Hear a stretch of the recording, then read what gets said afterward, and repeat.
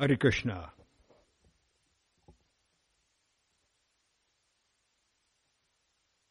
Good morning to everyone. All of you who are here in the temple facility and those of you who are listening in from home or from work or from automobile by way of radio, telephone, and internet. Rupa Nugadas with you this morning. We're going to have a short discourse on the Srimad Bhagavatam. For those of you who have your iPhones or your Android phones, your smartphones, you may go to Vedabase.io and look up the Bhagavatam and the verse. We'll be reading from Canto 1, Chapter 6, and our text today is number 35, which is the one that's on the board, which is not up yet. Pardon? 35. Order, Prabhu, you think you could arrange to get the board up here with a verse written on it?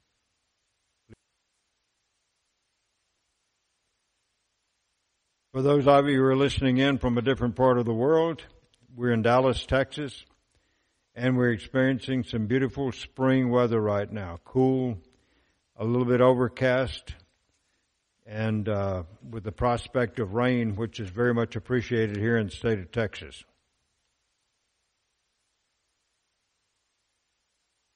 As usual, to begin, we will offer words of request. We will request the Supreme Lord to be with us, give us some words to say that might be pleasing to Him.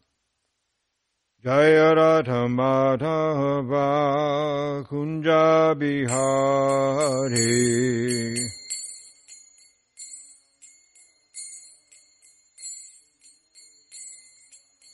Jaya Radha Madhava Kunja Bihari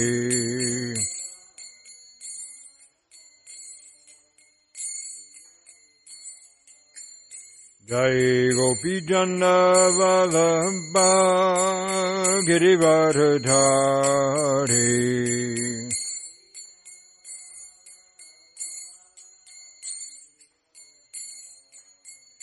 Jaya Gopi Janna Vallabha Girivardhari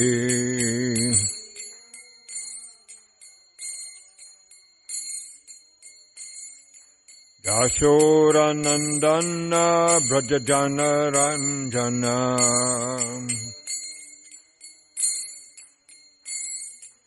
Yashodanandana Brajajana Ranjana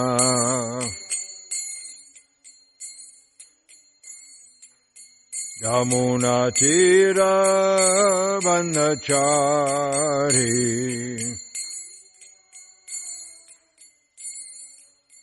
Jamuna Tira Vanachari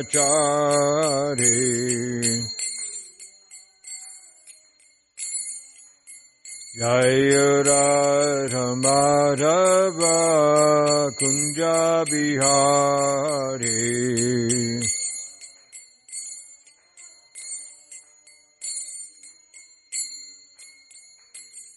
Nitai Gaur Premananda Hari Hari Bo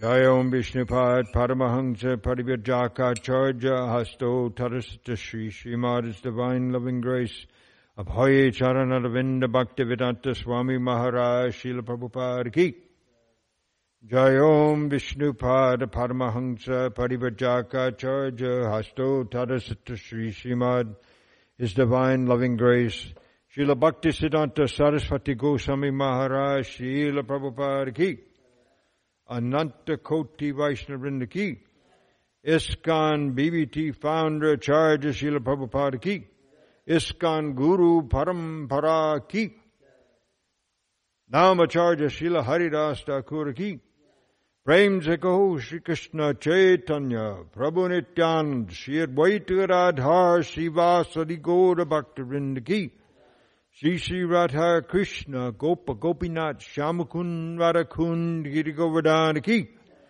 Shri Vrindavan Dham ki, Shri Mathura Dham ki, Shri Mayapur Navadvip Dham ki, Shri Jagannath Puri Dham ki, Shri Radha Kalachandji Dham ki, Ganga Devi ki, Jamuna Mai ki, Tulsi Devi ki, Bhakti Devi ki, Samaveda Bhakta Vrinda ki, Briyat Madanga, Transcendental Book and Prasadam Distribution ki, Nitai Gaura Premananda, Hari Hari Bol. All glories to the assembled devotees. All glories to the assembled devotees. All glories to the assembled devotees. Glories, all glories to Sri Guru and Sri Gauranga. Nama Om Vishnapadaya Krishna Vistaya Bhutale Shrimati Bhakti Vedanta Swaminiti Namani. Namaste Saraswati Devi Gaurabadi Pachani Naida Vishesha Srinivadi Paschatta Deshadani.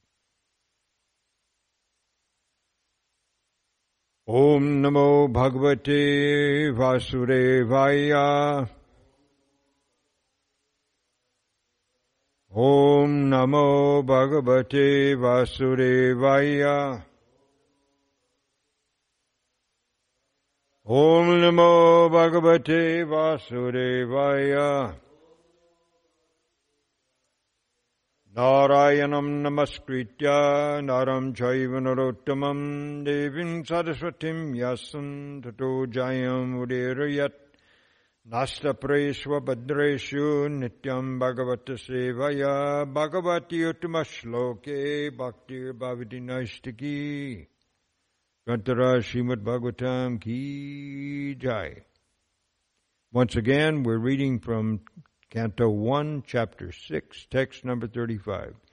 And those of you who were fortunate enough to be around yesterday, you heard Mother Jayashree Radhe give a very excellent class, which I listened to last night from about 11 to 12. Sometimes I don't get things done in time that I can listen to class, and for some reason I was not picking up her class on our local radio station yesterday. I'm not sure why. So anyhow, I had the pleasure of listening last night, and then day before yesterday, our own Srinath Krishna Prabhu gave a very interesting class on the Srimad Bhagavatam. They were giving classes from text 33 and 34, and now we're on text 35. So we'll repeat word for word the Sanskrit. Yamaribir Yoga Patai Kama Lobha Hato Muhu Mukunda Sevaya Yadvat Tatat Madha Na Shamyati. And now we'll read it in poetry. Verse. Yamaribir Yoga Patai. Repeat. Kamalobha Hato Muhu Mukunda Sevaya Yadvat Tatat Madha Nasyam Yati. Yamaribir Yoga Patai Kamalobha Hato Muhu Mukunda Sevaya Yadvat Tata Madha Nasyam Yati. Yamaribir Yoga Patai Kamalobha Hato Muhu Mukunda Sevaya Yadvat Tatat Madha Nasamyati. Chant, please.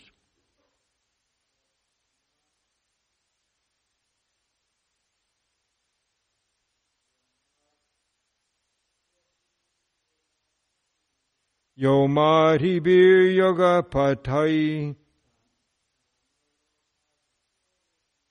Kamalobha hato muhu Mukunda sevaya yadvat Tatatmadha nasyam yati. Others? Yamadibhi yoga patai Kamalobha hato muhu Mukunda sevaya yadvat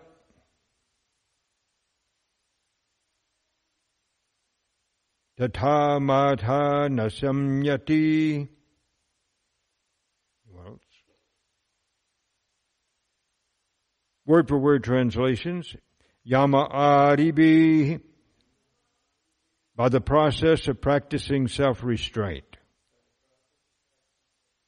Yoga patai. By the system of yoga. Mystic bodily power. To attain the godly stage.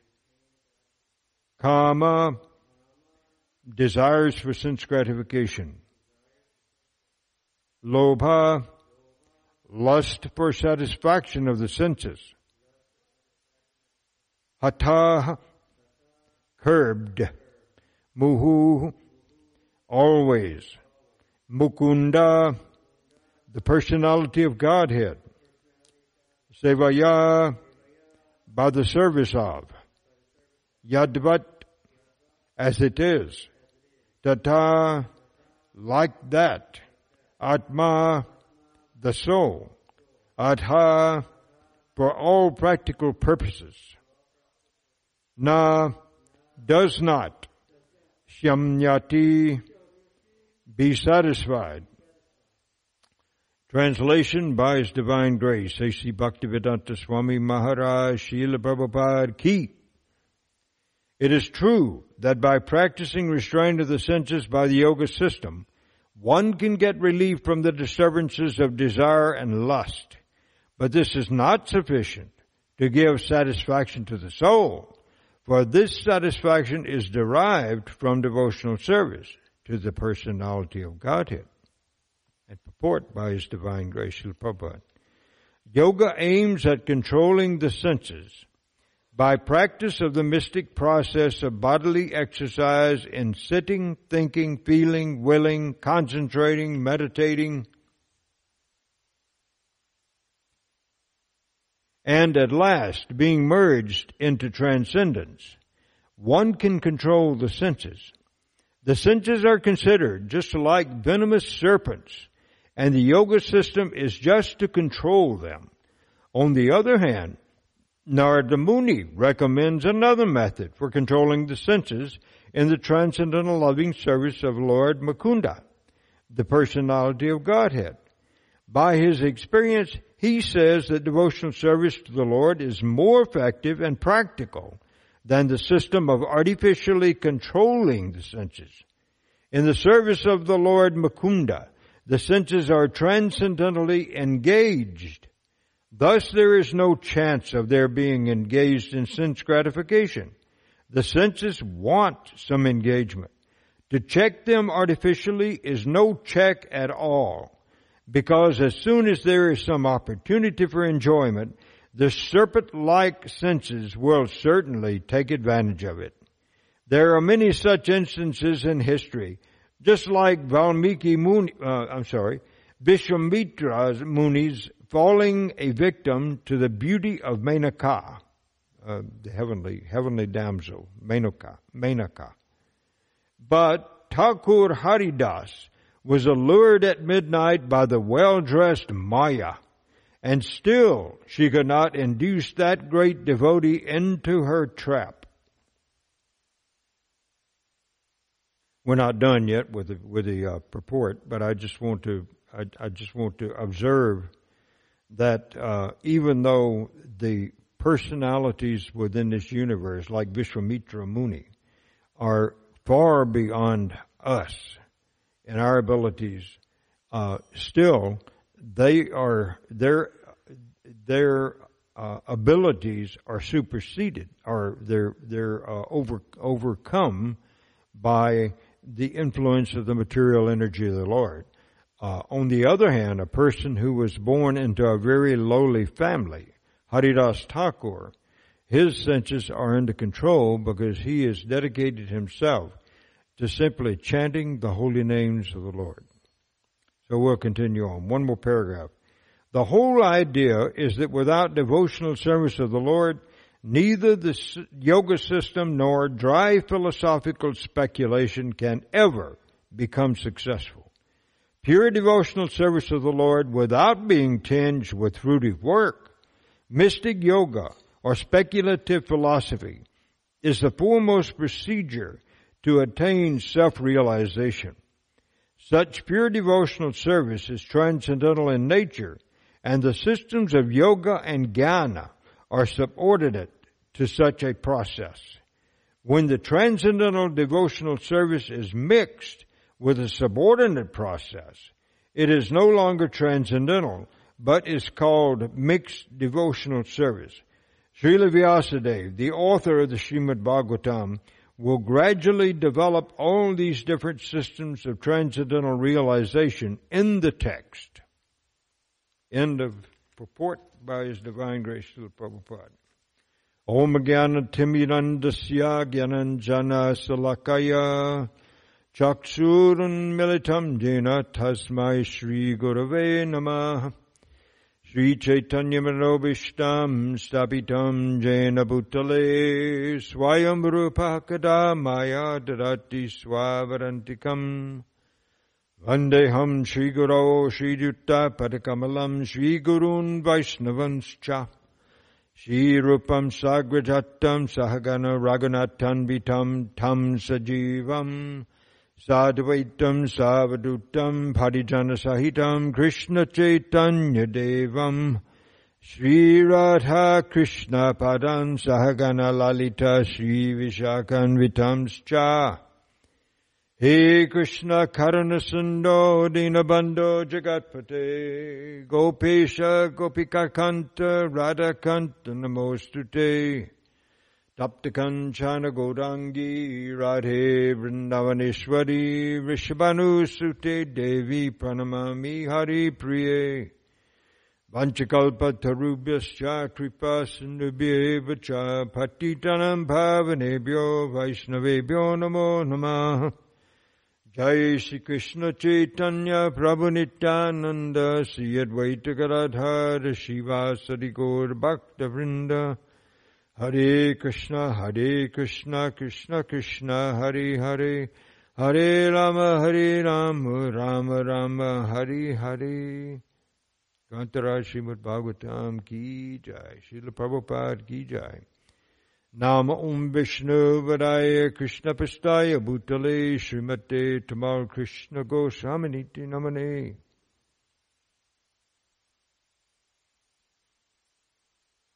So we have a topic that we're talking about today that has been discussed many times in the Srimad Bhagavatam classes over the years, over the decades, and that is the controlling of the senses.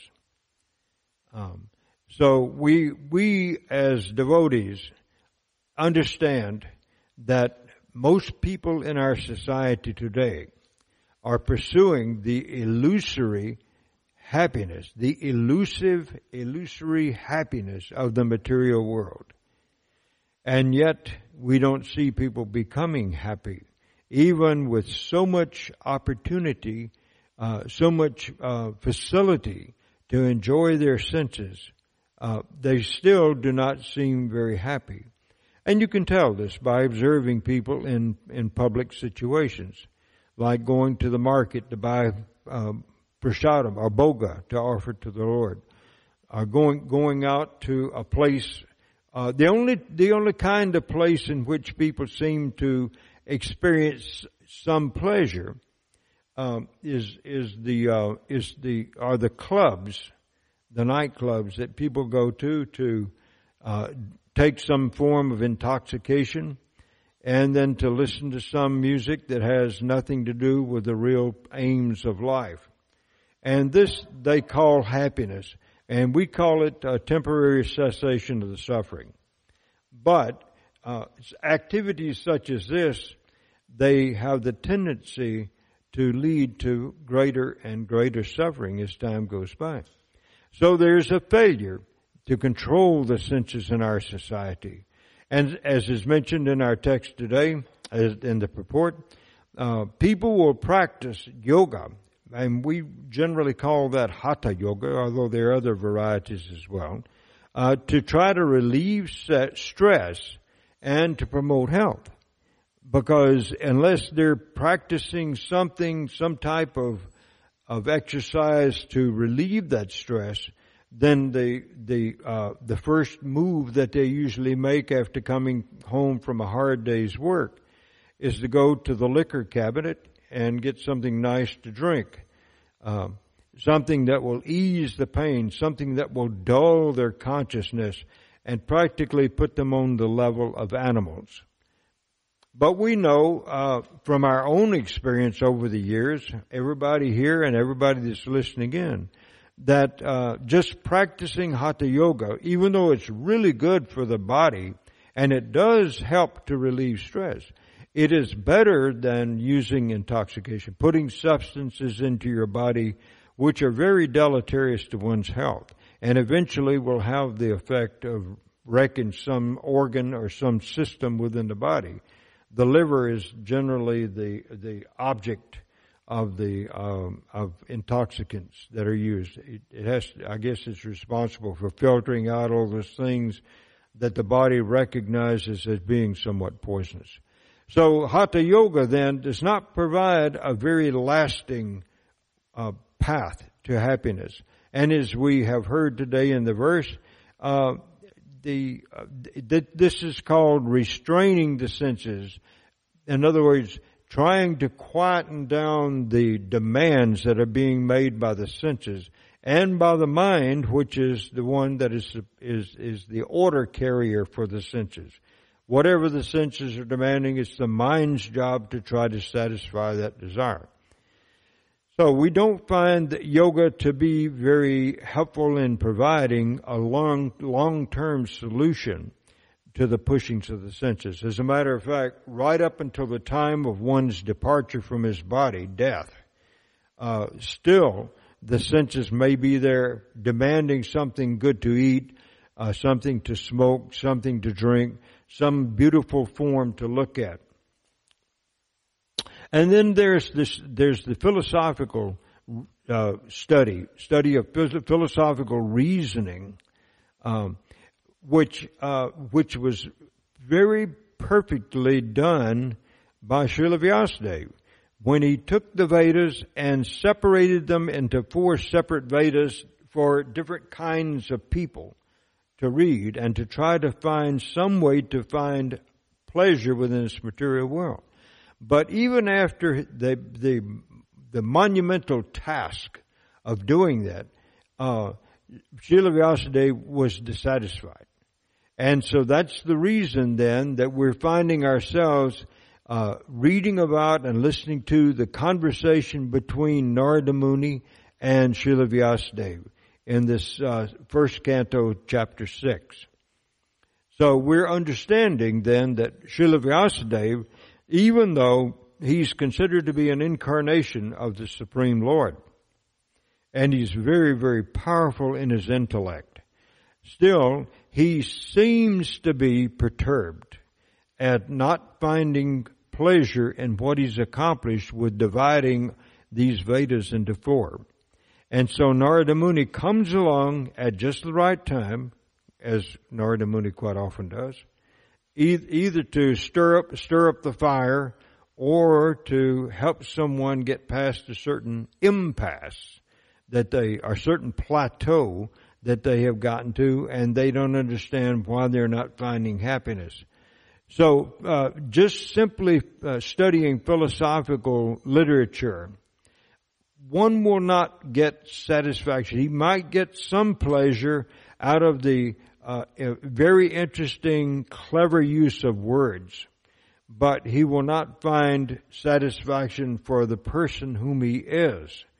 because most philosophical writings that have occurred within the past 200, 300, 400 years have had nothing to do with the Supreme Personality of Godhead. Now, there are exceptions to that. René Descartes was a French philosopher. And he went into an oven, which I guess is like a big thing to cook bread in. And of course it cooled down by the time he went into it. But he went in there and stayed for a period of time, just simply meditating, reflecting. And he came to the conclusion that the only way he could prove that he himself existed was to prove first that God existed. Did you know that?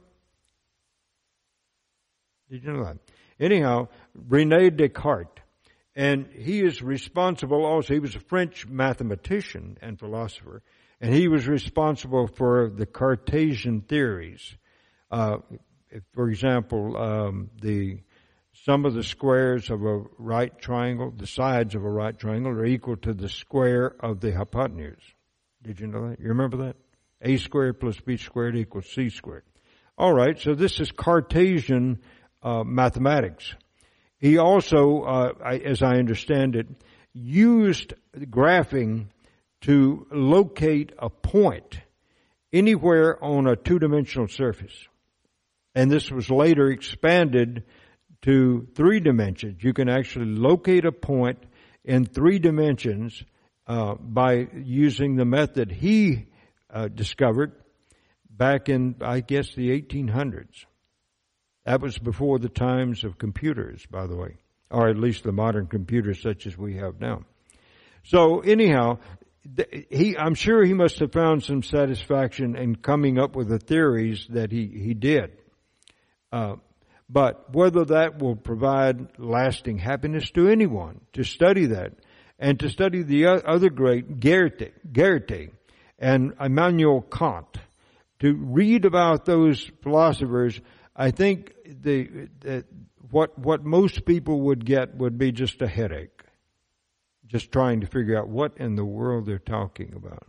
But, among some academics, they consider them pretty important personalities. But we experience too little pleasure and satisfaction in such material activities, such as Hatha Yoga, which we might practice just to keep our bodies fit, and the philosophical delving that some people get into. So our purpose then is looking for happiness and pleasure in this material world. Now, if you remember, at the beginning of the battle of Kurukshetra, Lord Krishna was asked by Arjuna to pull Arjuna's chariot in between the two opposing parties, so that Arjuna could look and see who it is that he was going to have to fight with and either kill or be killed by. And so he expressed to Krishna that what good is it to win this battle and then to win the kingdom, which was his brother's kingdom, Yudhishthira's kingdom, to win that back. What good is there if all of these people that are assembled on the battlefield are going to be killed? And even if I'm alive and I'm successful, then how can I enjoy a kingdom that does not have grandfather Bhishma and his martial preceptor there, Dronacharya, and all of his cousins who were inimical to him and his 4 brothers for all the years of their growing up? But still, Arjuna felt a certain amount of anguish by the thoughts of having to be responsible for the deaths of all of those people, or to be killed by them. And of course, if he lost the battle, then he's no longer existing on the planet. So there's no enjoyment there. So anyhow, 640 million men died in 18 days of fighting. Now that means that they had some pretty sophisticated weapons to be able to kill each other like that. And practically the only ones that were left were the 5 Pandavas and a handful of others. And so Arjuna then asked Krishna, what is the use in such activities as this. And so Krishna had to speak what became known as the Song of God, the Song of Krishna, the Bhagavad Gita, to Arjuna during about 45 minutes as they stood there on the battlefield between the two armies. So this was a plight of Arjuna, that he was looking to try to enjoy life in this material world. And Krishna said, no. Said, even though the words that you're speaking seem very rational, seem very intelligent, still, Arjuna, you're speaking like a fool, because you don't know the reason that this battle has to be fought. And this battle has to be fought because I want it to be fought. I have to relieve the earth of so many phalanxes of military might that are going to oppress the earth and keep the earth in a distressed condition. You know, the earth is personified as Mother Bhumi.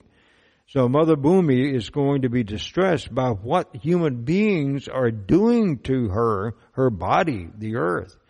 If I don't take all of these military forces off the planet, and by the way, I'm going to be leaving too. You know, we found out later, he said. So that I'm going to be leaving, so I can't leave all. And besides, many of these persons whom you're seeing out on the battlefield, they came with me from the spiritual world to enact my pastimes. They came to help me perform my pastimes. And so we find out later that even though the battle was fought, still there was the family of the Yadus, who were, many of whom were still present on the planet. That was Krishna's dynasty. And so in order to relieve further, his reasoning was that if I leave all of these people here, they are so powerful that no one else can take them out. And so there's practically no way that they're going to be killed. So I have to arrange that the Yadavas will kill themselves. They will get into a fratricidal war. And this was all arranged after the Battle of Kurukshetra was finished. So Krishna wanted to take all of these personalities off the planet because they came here to this planet if they were ordinary conditioned souls like us. They came here looking for a way to enjoy life. And anything they saw in this material world that looked like it could be an object to be used for their pleasure, they would use it for their pleasure. But we know then that pleasure always entails suffering later. Always. There's not any form of pleasure practically in this material world. I'm talking about material pleasure that doesn't have concomitant suffering that will come along sooner or later, either in this lifetime or another lifetime. And your endeavor to, right up until the end of your life, your endeavor to find happiness in this material world was simply buy you another birth in this material world, as it has for many, many lifetimes. So we believe in engaging our senses in service to the Supreme Person. And not just any service, but really concrete engagement in the service of the Supreme Lord. So Srila Prabhupada has had to devise all kinds of ways for his disciples to be engaged in service to the Lord. What is the main purpose? So that they can chant the holy names without offenses. All of the services that Prabhupada engaged his disciples in, we understand that was for the purpose of getting them to be able to do completely attentive, inoffensive chanting. And of course, we know that one of the greatest offenses is to not have complete faith in the chanting of the holy names, to maintain material attachments, and to chant without thinking about what we're saying, just to make the sounds. And so Krishna wants us to chant with attention. So some concrete engagement, just like the Pandavas now. The Pandavas came onto this planet as the birth children of Queen Kunti and also Queen Madri. Queen Madri has her children. Let's see, what are their names? Well, there were three sons born to Queen Kunti First was Yudhisthira, and then Bhima, and then Arjuna. And then there was Sahadev and Nakula, who were born to Madri. And so whenever their father Pandu died, and see, this is practically at the early stages of their lives. Their father was cursed, and he died because he was trying to find pleasure himself in the association of one of his wives. So without that, then the Pandavas, the 5 Pandava brothers, then went back with their mother to Hastinapur, where Pandu's brother, the blind brother Dhritarashtra, had assumed the duties as king in Pandu's absence, because Pandu had taken his wife and his children to the Himalayas or to the mountains, and they were there among all kinds of rishis and saintly persons who were living in the ashrams there. And so they had sporting activities there in the mountains. It was a lovely place. And Pandu was, he's a good father by wanting his sons there rather than in the city, Hastinapur. But on the other hand, they when they came back down to Hastinapur to live after their father had given up his body, then they started having problems with Dhritarashtra's 100 sons, the chief of whom was Duryodhana. And Duryodhana was always convinced that he will be happy if he has no competitors for the kingdom of the earth, whom his father was presently occupying unlawfully, until Yudhisthira came of age. Yudhisthira, the chief the eldest among the Pandavas, until he became of age. So during this time, these personalities who were very dear to Lord Krishna, to the point that they were seeing Krishna almost every day. But even though they were very dear to Krishna, and their wife, their common wife for the 5 brothers, whose name was Draupadi, she had to suffer so much unhappiness because of the conflict between the 2 sets of cousins. So even those persons who were very dear to the Supreme Lord, who actually came to participate in Krishna's activities, they had to suffer because they were engaged in activities that were intended to bring them happiness, but which ultimately didn't. So then, being devotees, then we understand that any material happiness that we have in this world is going to be temporary, and therefore we try to gain the association of the advanced spiritualists, just like the Pandavas in Hastinapur. They had persons like Vidura, who was the 3rd brother of Dhritarashtra and Pandu, and he was not in line to become the emperor of the world in Pandu's absence, because he was born of a maidservant. But nonetheless, Vidura was a very exalted spiritualist, and so was also Srila Vyasadeva, who would come occasionally to visit with the Pandavas.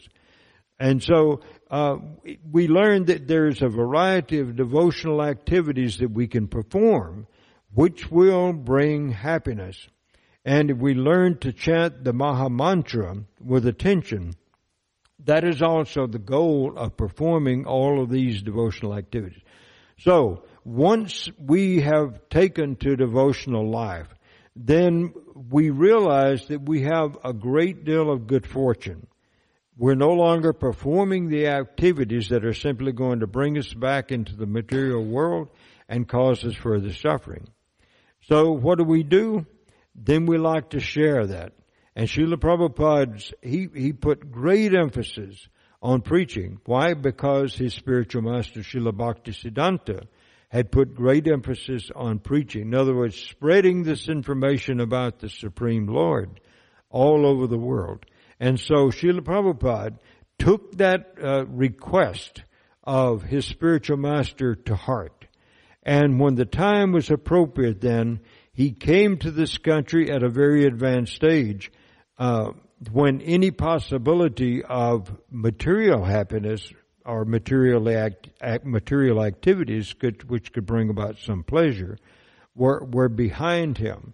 And of course we know that Srila Prabhupada never fell prey to the senses, the demands of the senses for the objects of those senses. He was always in saintly association, and then he actually left that good association and took a great chance, even though he was advised against it, to come across the ocean to this very fallen culture of America, or can we say culture? Maybe we should just say society of America. He came over because he saw that others were experiencing pain. He saw that others were mainly acting out of ignorance because they had no idea, they had never been exposed to literature or to persons who were speaking about the glories of the Supreme Person. And he wanted to bring that information on the behest of his own spiritual master, Srila Bhaktisiddhanta. So we see that others are experiencing pain. We feel compassionate for the ignorance that is bringing about that. So we try to bring others to the awareness of the Supreme Lord. How do we do that? By talking to them. Or in addition to that, by giving them a piece of literature that Srila Prabhupada has written or one of his disciples has written. Because the only cause of the state of unhappiness, now we could say, or the primary cause of the unhappiness that people are feeling out in the larger society is ignorance. And so if we can shine the light and show them how to get out of that ignorant condition, then they can also begin to enjoy something of the type of happiness that doesn't have a beginning and an ending. It only continues on forever and ever. But we're just in the wrong place right now to see an experience, to get an experience of that, except by a person who has come from that place where that happiness just has no beginning and has no end. It's just continuing and it's increasing, and that's the representative of the Supreme Lord. So our job then is to bring others to awareness of the Lord, and then to set a proper example for others to emulate. Because if it had not been for the character of Srila Prabhupada, I don't know how much success. I'm sure that his books, his writings would have had success, even if he were not personally present. But because he was personally present, and he showed others how to act in order to gain lasting happiness, then therefore his movement that he began has become very successful throughout the world. It's offering people a respite from the unhappiness that they've been feeling all their lives. So then how do we go about this, sharing that good fortune? And how do we go about finding our own increase in spiritual life? We serve the Lord's devotees. We look toward those who have actually taken Srila Prabhupada's words very seriously and have arranged their lives in such a way that they're doing what he did. They've given up.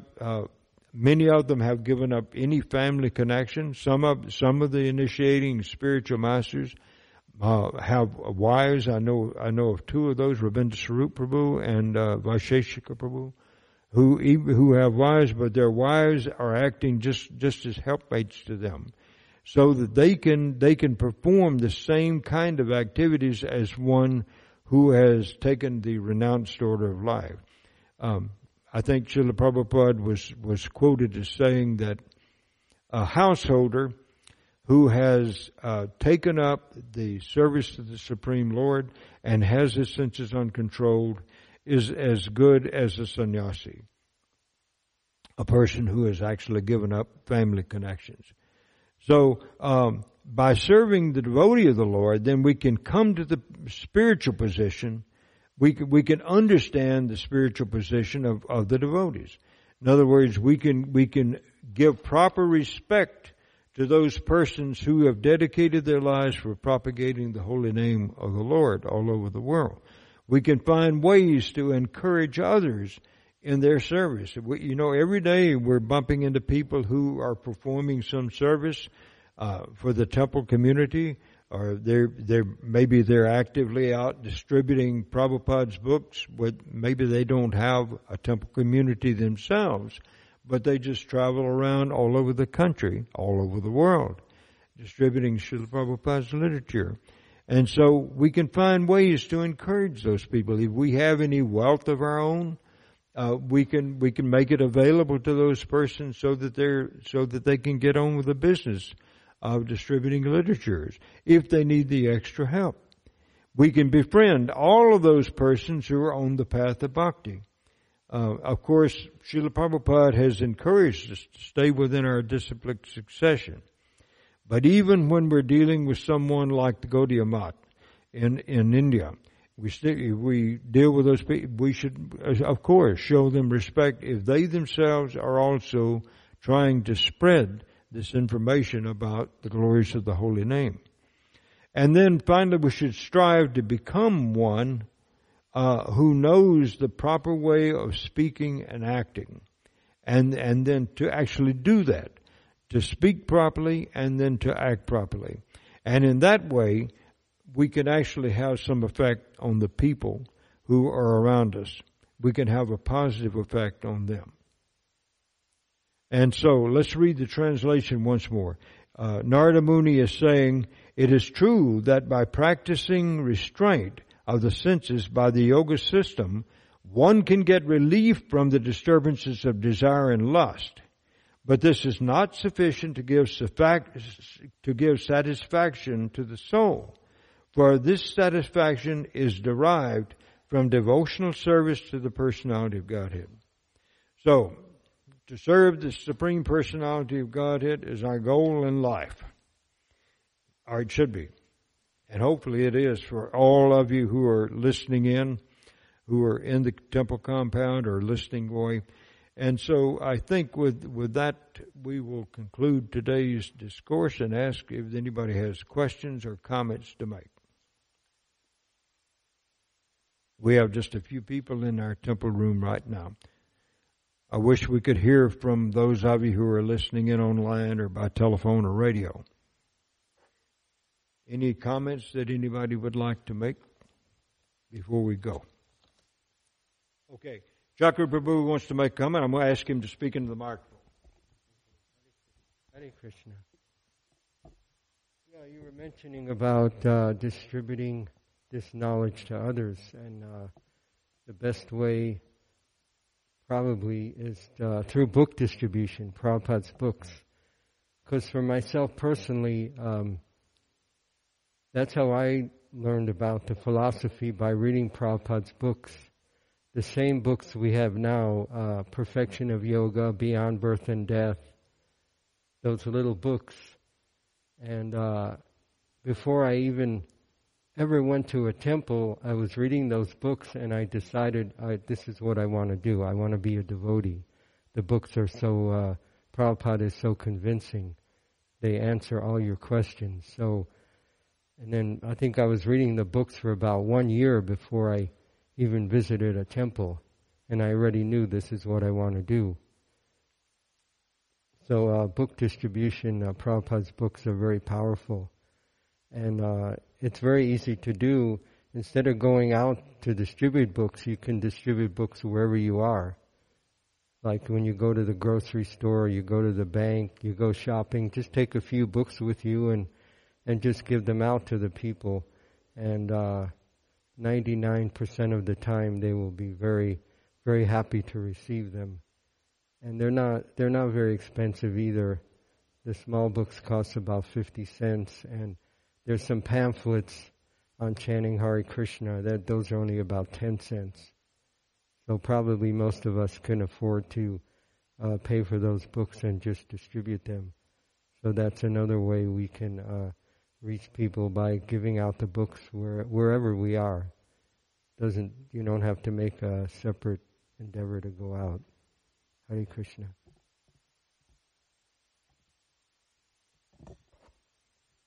Thank you very much, Chakravu. I've started carrying a box of Bhagavad Gitas around with me in my van because I haven't been so brave as to go up and try to get someone to take a book and make a donation. But I just paid for the books myself, and I find somebody that might be a little bit interested even. It's nice to have something there that I can just give to them, offer to them for free. Any other comments, please? Mr. Bhagavan Prabhu, would you like to speak into the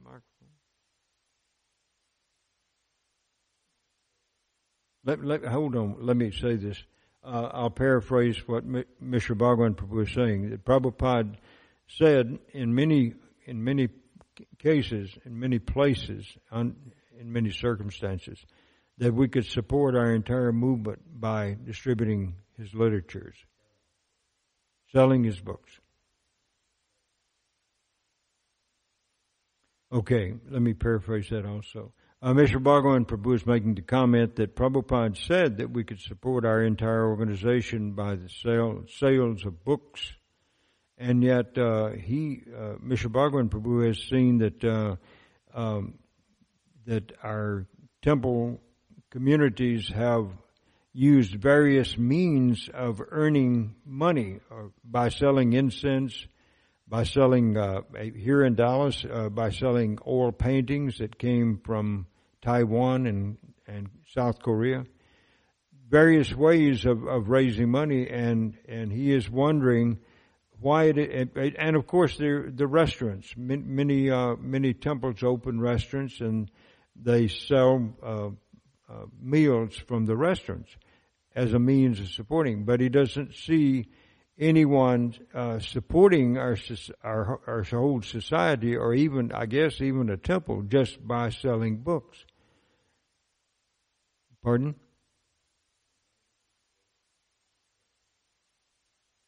Right. No, he doesn't even see individuals taking care of their families in this way by selling books. And so the question is, why is that? Why are there not more people doing what Srila Prabhupada recommended?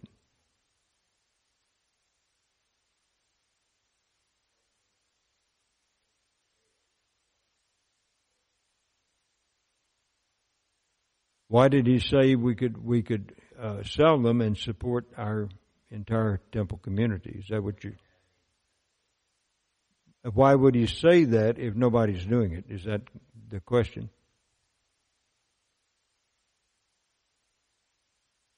No, Chakra Babu has a response. Well, there are a lot of devotees that are doing that. A lot of devotees are going out and maintaining themselves by distributing books. And not everyone has the ability or the capacity to do that. And Prabhupada wasn't against us making money and using it for the right purpose. Even in the beginning of the movement, he started the spiritual sky incense thing, and even asked devotees to get a job and work and help pay for the temple. So he wasn't against making money and using it in Krishna service. His principle was yukta vairagya, utilize everything for Krishna's purpose. So if someone can earn a nice living and use that money in Krishna service in so many different ways. We need a lot of money. So for so many different projects, so it can all be used in Krishna service.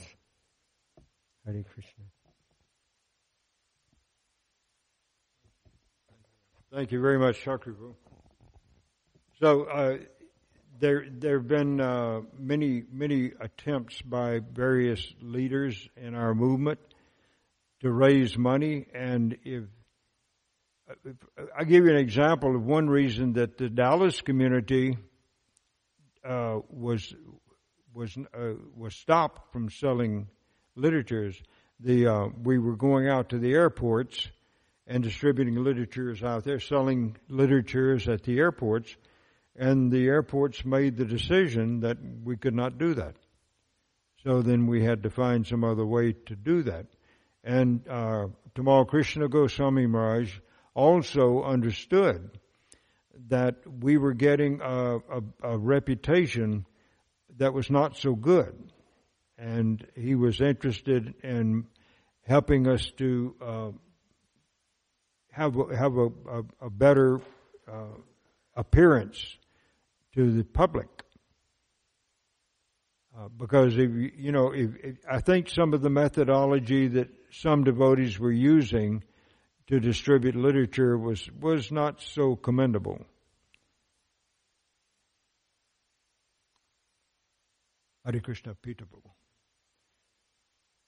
So this temple before we started having a restaurant, and before we started having a large contributing congregation, then we had bought up a number of properties around our temple community here, and they had to be paid for. And at one point in time, many of the young men who were on the traveling Sankirtan party went away. They left. And they got married, they took up jobs or whatever they did. Many of them even left the movement. So it was necessary for those of us who were left here to come up with a means of providing the money for renovating this temple, for building our restaurant, for buying the farm that we had, which we unfortunately were not able to keep up in Oklahoma. Really. So, in other words, if we had not gone out and raised money by some means, some legal means, there are always illegal means for raising money, and some devotees take to that. I know of them. I know of them personally who've done that. But if we're not going to do that by legal means, then we have to find some method for raising funds. And I was one of those. I was the first person in Dallas to go out with a roll of paintings under my arms and sell paintings. There was someone who was supposed to go with me that could not make it, so I was the first one that went out and sold something like $225 worth of paintings on my first day out. I never was a big distributor of paintings or anything else, but Krishna gave me a little special mercy on that. So we've taken up various means, Mr. Bhagavan Prabhu, of raising the money, because the money had to come from somewhere, and it had to be legitimate. It had to be legal. And we did not have a big congregation at that time, such as we have now. We have 5,000 or 10,000 person congregation now between Dallas and Fort Worth. That's what I understand. And many of them are professional people. They're making good incomes, and they're willing to share that. We know that because during this last winter, what do we call it? Prabhupada Marathon that occurred, a few weeks before Christmas and went on up through Christmas. There were many books were purchased because of donations that came in from various people. And I myself had some money, so I bought books also. And at the end of the marathon season then, we had boxes and boxes and boxes of books that had been donated. They were paid for by individuals who used some of the money that they earned in their work. And so now those books are being distributed for free. So is that a good thing?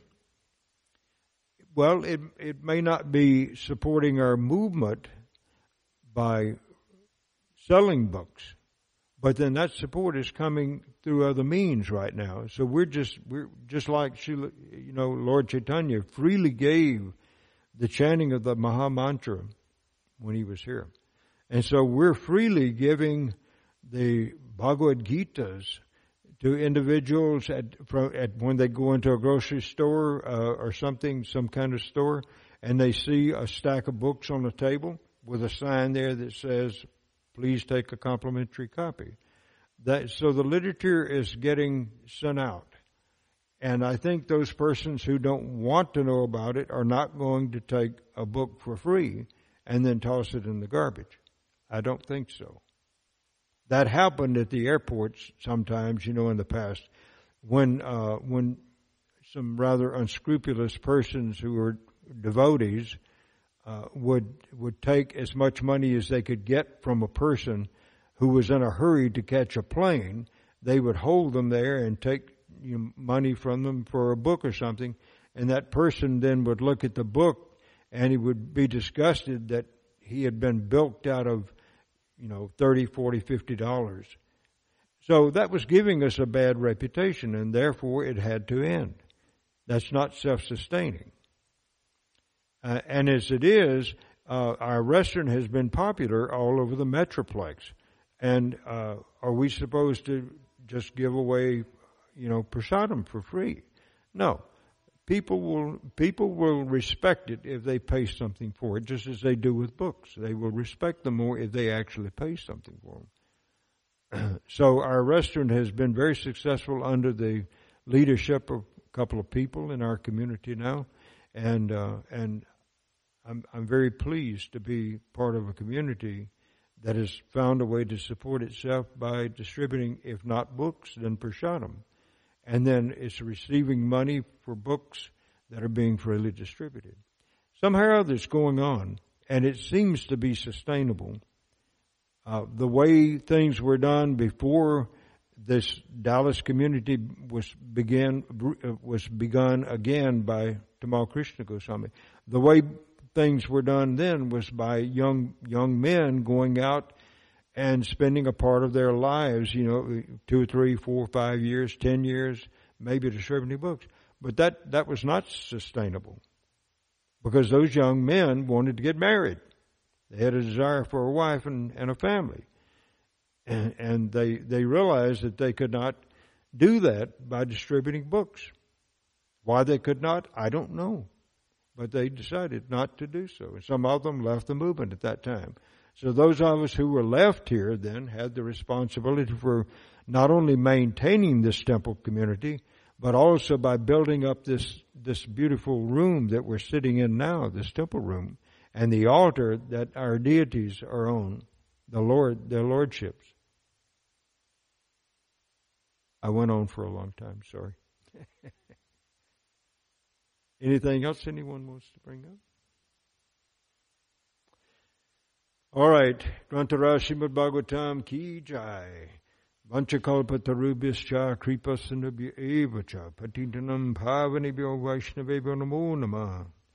Ananta Koti Vaishnavinda ki jai. Srila Prabhupada ki jai. Shri Radha Kalachan Jidam ki jai. Gaura Premananda. Hari Bol.